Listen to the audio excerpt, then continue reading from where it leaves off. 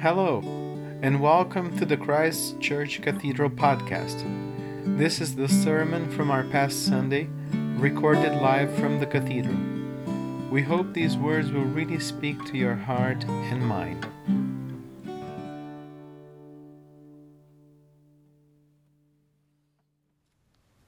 May the words of my lips and the meditations of all our hearts be always acceptable in your sight, O Lord, our strength and our Redeemer. Amen. One of my many growing edges, as Lynn would likely tell you, is learning how to step back and see the bigger picture. I have to confess that COVID-19, and particularly how to navigate this pandemic as husband, father and priest, has absorbed a lot of my bandwidth.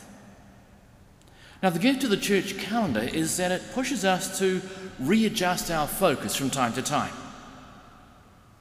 For the next 5 weeks, the church invites us to bend our gaze toward one of the greatest gifts that that God has entrusted to our care. This precious and fragile planet we are privileged to call home. The global season of creation began last Wednesday on September the 1st and runs through until Sunday, October the 4th, the feast day of St. Francis of Assisi. During the season, Christians around the world give particular attention to caring and praying for God's creation. At our General Synod in 2019 in Vancouver, we passed a resolution adopting the season of creation in the Anglican Church of Canada.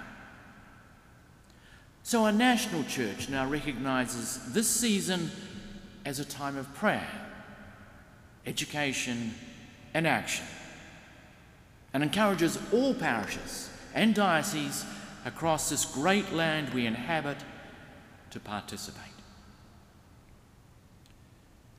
And truth be told, COVID-19 and God's call to care for creation are not entirely unrelated. I'm not entirely sure, but one of the theories is that the virus came from an anteater migrated to a bat and at a wet market where sick animals and raw meat lie side by side, jumped to humans. As the Reverend Dr. Rachel Mash, Environmental Coordinator for the Anglican Church of Southern Africa, writes, COVID-19 is only one example of a rising trend of diseases, from Ebola to avian flu, from mad cow disease to swine flu, that have jumped from animal hosts into the human population. The rising trend in such diseases, called zoonotic, is driven by the degradation of our natural environment. Deforestation, resource extraction, increased demand for animal protein, a rise in intense and unsustainable farming, the increased use and exploitation of wildlife, and of course, the climate crisis. Scientists are telling us that there's a link between how we care, or should I say fail to care, for our planet and pandemics. The theme for this year's International Season of Creation is oikos, home for all. Oikos is a Greek word meaning house or home.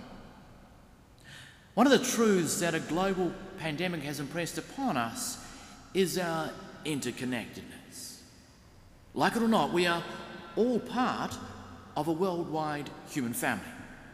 What affects one can affect us all. And like it or not, we all share a common home. In some ways I find it a tragedy that it takes a virus to highlight this truth. And our common home is under threat. There's no disputing it. The season of creation resources this year remind us that our web of life is coming apart at the seams. The population size of mammals and birds and fish and reptiles has shrunk by 2/3 in a single generation. Yes, 2/3 in a single generation. And in less than 30 years' time, scientists are predicting that there'll be more plastic in our oceans than fish. And it hardly takes a Hurricane Ida in Louisiana, or flooding in New York, or wildfires in California or Greece to recognize that climate change is pushing millions of our human family into poverty. And as much as I'd love to tell you otherwise this morning, James this morning hardly lets us off the hook. Now, I realize that Luther is not alone in wanting to sideline this letter of James, an epistle of straw, I think he termed it. At the same time, the point James makes to us in no uncertain terms is that what we say and what we do belong together. We can't have one without the other. As the message translates part of our epistle reading this morning, dear friends, do you think you'll get anywhere in this if you learn all the right words but never do anything? Does merely talking about faith indicate that a person really has it? Isn't it obvious that God talk without God acts is outrageous nonsense? Faith and works and faith fit together hand in glove. Now, James is not saying to us this morning that we earn our salvation through what we do. Rather, James underscores for us that faith and indifference to the needs of our neighbour, indeed the needs of our environment, are simply incompatible. Faith is always a response by God's grace to God's prior reaching out to us.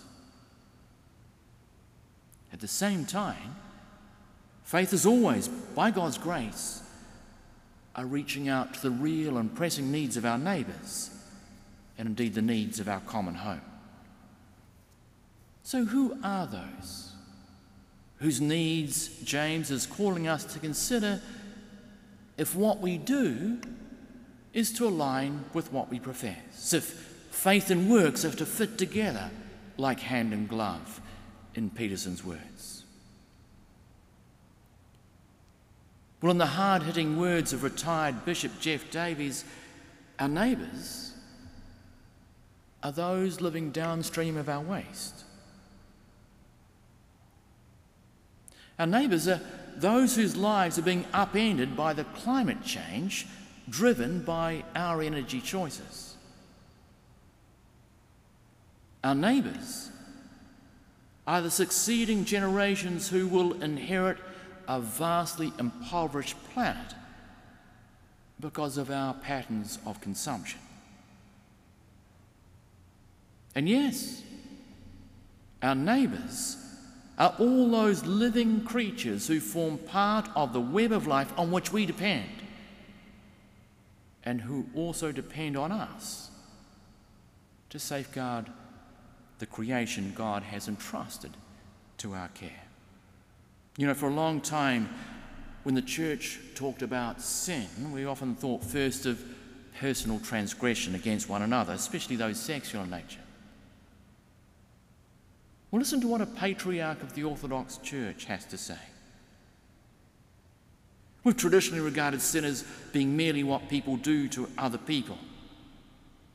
Yet for human beings to destroy the biological diversity in God's creation, for human beings to degrade the integrity of the earth by contributing to climate change, by stripping the earth of its natural forests or destroying its wetlands, for human beings to contaminate the earth's water and land and air. All of these, the patriarch concludes, are sin. That's why in the season of creation, confession may not be a bad place to start.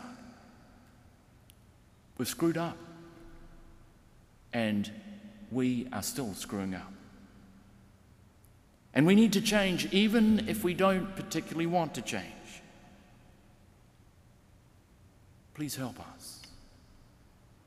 Help us to help each other. So how then can we help each other to turn away from these destructive patterns and to live into the healthy relationship with ourselves and with our neighbours and with our planet that God intends for us all? Well, during this season of creation, in the midst of a pandemic, God is giving us a wonderful opportunity to ponder what kind of normal we want to return to. So what would it take, I ask?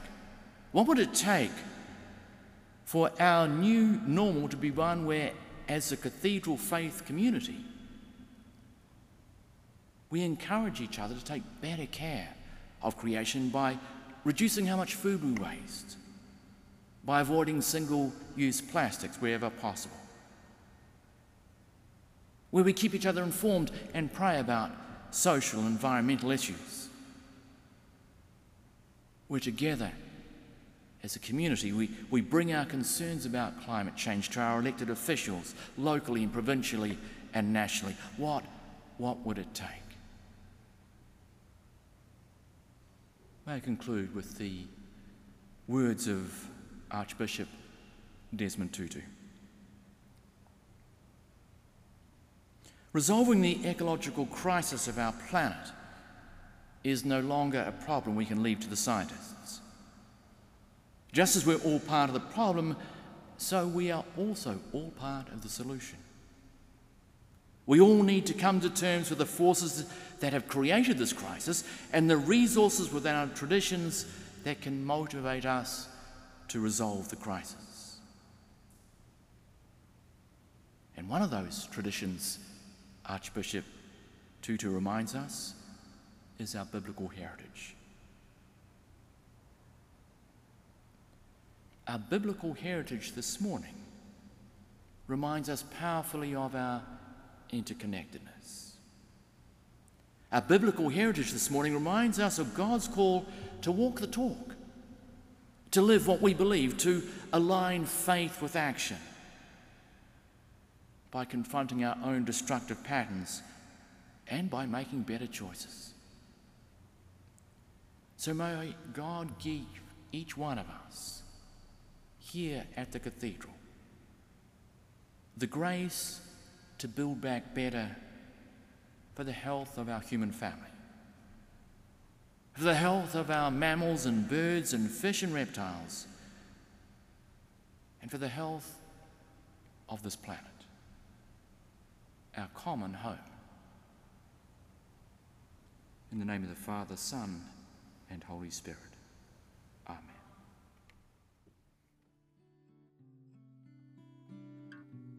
Thanks for listening. This podcast is a production of Christ Church Cathedral. Our original theme and audio engineering are done by Eduardo Farias. For more information, go to cathedralhamilton.ca. We hope you would join us again soon. Have a blessed day.